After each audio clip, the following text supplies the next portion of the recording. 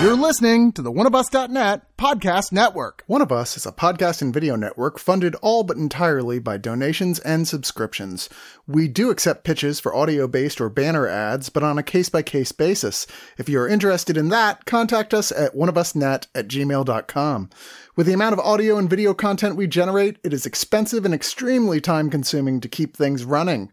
Please go to the webpage oneofus.net and sign up for a subscription at $2, $5, $10, or $25 and get a ton of bonus content. One of Us needs and appreciates all your support. Hooray! Delicious Volume 1, Life Tastes Good, is finally at Amazon United States. What is delicious, you ask? Imagine a land where all your favorite foods live as human girls. Here in charming a la carte, under the floating city of heavenly delight, we meet Ramen, a young cook trying to run a restaurant with her family of pastas as they end up in all sorts of wacky adventures and hijinks as these strong, eccentric characters pursue their dreams and passions. Delicious is a beautifully drawn comedy series which is now finally available to buy in the United States. Click on the banner on One of Us, order today, and join in the fun now because Delicious Volume 2, Yum Yum Yum, is coming really soon. A perfect gift for your child, or those of you who are forever young at heart. One of Us strongly recommends this one.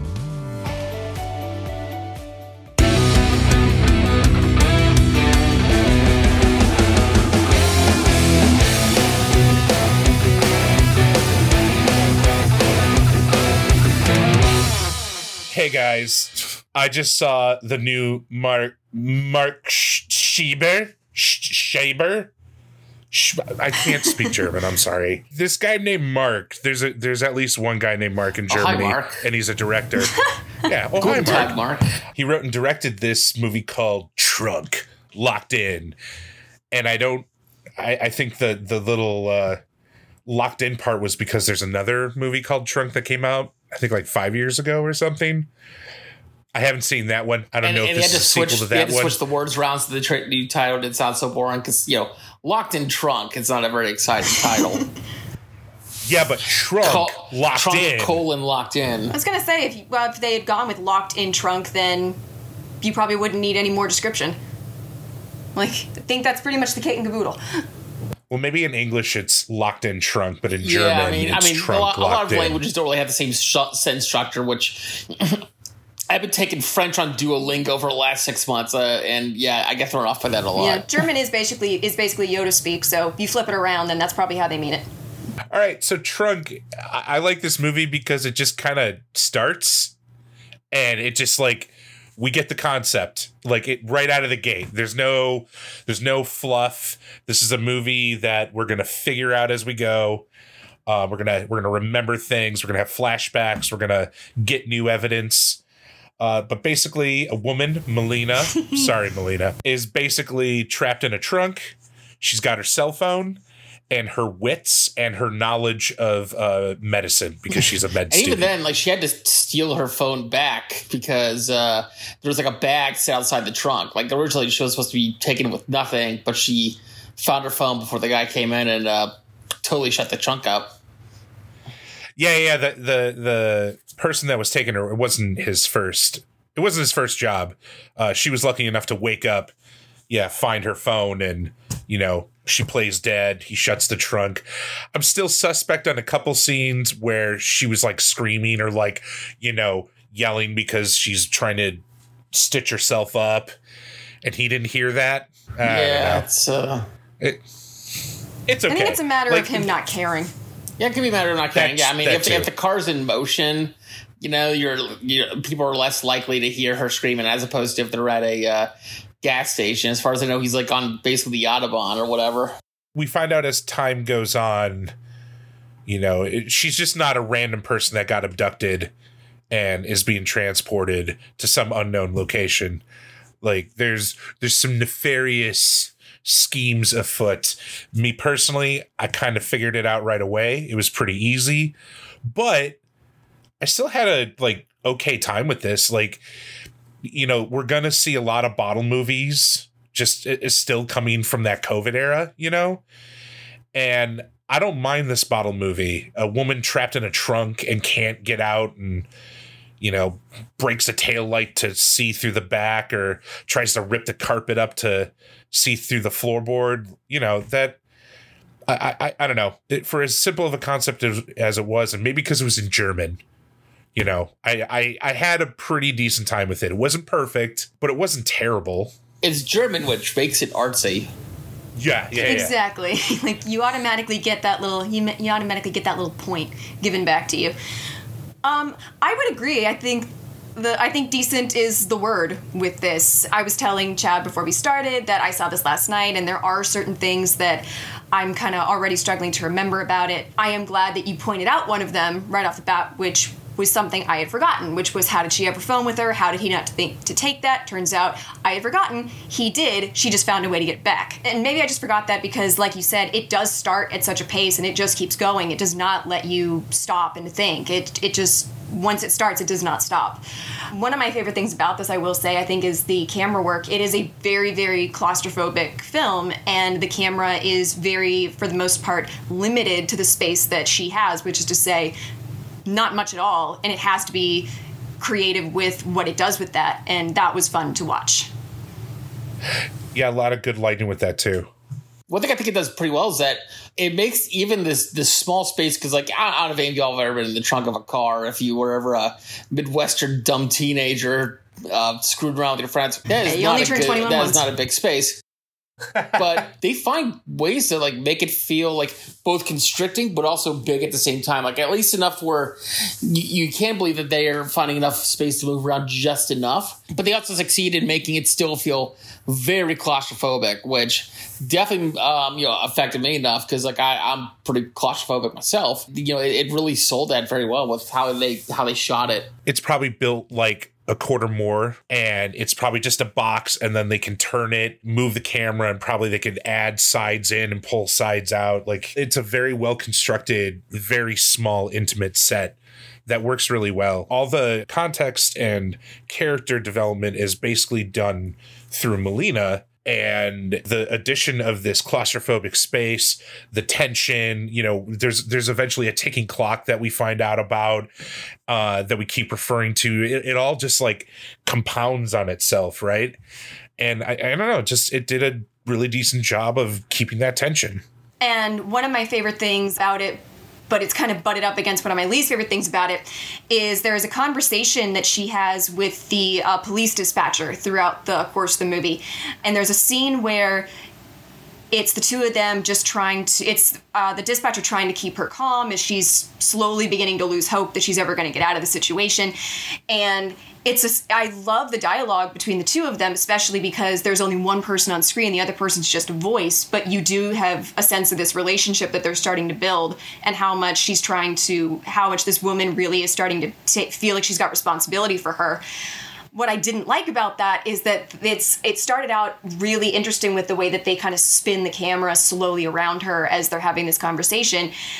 But they do this thing that's pretty questionable for me, where for some reason they decide, well, we're going to shift the camera basically behind the wall of the car so that we see the inner workings of it. And I'm like, that's just really bad CG, and it's distracting me from a scene that I think would be better if they hadn't done that. I don't know. It's something I never really thought about myself. What I like about it is that it does move at a very quick pace. And I think that's something that's very effective about it. I guess claustrophobic, it's quick. And I think that they did a really good job for the most part building a lot of tension. And it kind of reminded me of what I liked about something like 127 Hours, where you're watching this person who's stuck in a predicament and just trying to think of anything they can to get themselves out of it, except this person has far more technological things at their disposal than Aaron Ralston did. And I thought that was, you're just still watching this thing thinking like, oh, maybe this will work. Oh, barely. And maybe this will work. No, that backfired. And that really worked for me. One of the things, again, what really took me out of this movie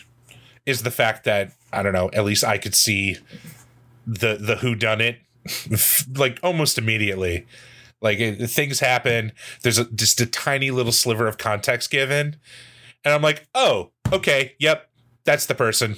That person is setting this whole thing up. So story-wise, and it's not even story-wise, like a lot of this is visual and context through different sorts of media.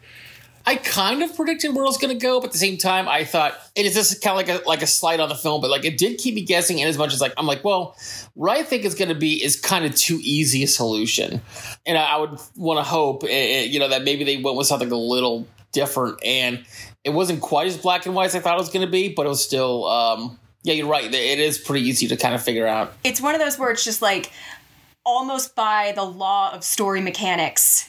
When they introduce a certain person, you're like, okay, well, just going by how scripts totally usually work, this I feel like is what they're going to do. I really hope that they don't. And the fact that it was so easy to spot and it just became more and more obvious as it went along, I was losing that sense of tension because I was like, so much of the way that you're filming this and the performance from your lead actress was keeping me riveted, but the story elements themselves I thought were so easy to call that it was kind of making me lose some steam with it. And that's why I think just ultimately it kind of at least sounds like we all agree that it's not it's not yay, it's yeah, all right, yeah. Yeah, I mean, I think I liked it a little bit more than you guys did, but I got basically what I was expecting out of it when I saw the trailer. I don't really know a whole lot of German films. I mean, of course, because as much as I love a lot of foreign films, I'm still pretty basic with a lot of it sometimes. So, I just know like Run Lola Run and Werner Herzog movies, and probably the most deep dive thing I know is Burn Das Brat. Google it. I thought this was just a effective thriller that maybe the fact that it is German did make it a little bit better. I don't know. Maybe the fact that again, I joke that like it's foreign and that makes it artsy, but like I think that might have probably bumped it up a few points for me. Because if it was in English, I probably would have been like, oh yeah, it's a pretty decent thriller and so pretty effective, but probably not as intriguing to me, I guess. I am kind of partial to that language. I'm like, I just love the way this sounds. Like maybe that's why I'm liking it. Melina, you said earlier that one VFX shot you really didn't like. What about the other ones? Well, yeah, like I said, I think that the CG in that scene was just very, very noticeable. But yeah, like you mentioned earlier, there is this thing that happens where we realize and she realizes she's wounded. And the practical effect on that was, I thought, pretty astonishing. I was just like, wow, for something that's obviously as low budget as this is, I had a pretty visceral reaction to that. I was like, that looks good, like too good. Good money spent in the hair and makeup and, blood department, for sure. Oh, yeah. I felt that one. It was like every time they showed it, I was just like, oh God, my stomach hurts. We can talk about the actors that we know nothing about because we're dumb Americans. And but Stina Martins, glad to see her in this. I really liked her in Umfenbrau. And ooh. Louise Helm was totally good in Victor Schnoodle. Okay, I'll stop now. That's terrible. Yeah, no, I mean, she did a terrific job in a film called Ich bin ein Pfannkuchen. God. So it tells me I probably liked it a little bit more than you guys did. I think it's a fast-paced thriller, and maybe because I didn't want the easy answers, I still found it engaging trying to figure things out, and only we found like, oh yeah, the first guess was kind of right on the money. But yeah, I think it does a lot of things very well, and the way it resolves itself is pretty satisfying. I think it's worth watching. I'm also like, because it's so fast, it's also short. You're gonna be out of there in like a little under 90 minutes. And I think if you like certain claustrophobic thrillers, you might get something out of this. I think that they're pretty smart with a lot of their decisions. It wasn't perfect, especially with going a very obvious conclusion. I still thought it was very effective. So I'm going to give it 7,5 von 10 auf der Autobahn zerstörte Autos. Which means? 7.5 car crashes on the Autobahn. Okay. Sehr good, sehr good. Yeah, I definitely thought this was a mixed bag. There were a lot of stylistic choices with the camera that I thought were great, butted up against some that I did not think were great. Not great CG, really surprisingly great practical effects. And I think that a good portion of this that is predictable is saved by Stina Martin's performance. I actually think that she is probably the reason to see this, other than if you are interested in how to make a very tight, low-budget thriller. I think this actually, in construction, is quite effective with that. But her performance, I thought, was fantastic. I think that she is very effective at showing not just terror and confusion, but as it goes along, anger and sadness.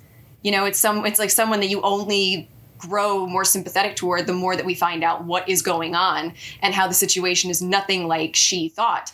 Yeah, for those reasons, I actually do recommend this. Certainly not as a masterpiece, but certainly one that was surprising and one that I think is a good example of how to use very limited resources to tell a surprisingly tight story. So yeah, I give it 6.5 out of 10 lessons on Duolingo that you can skip if you watch this instead. This movie's in German. It's streaming on Amazon Prime, so fairly accessible. Melina said all the things I would have said, but way better. I think what really bugged me with this movie, and again, it's not terrible. I like it.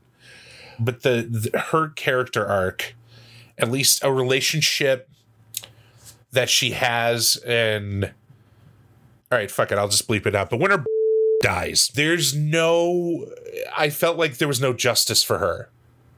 You know what I mean? She set something up to motivate that person to do something out of the ordinary, right?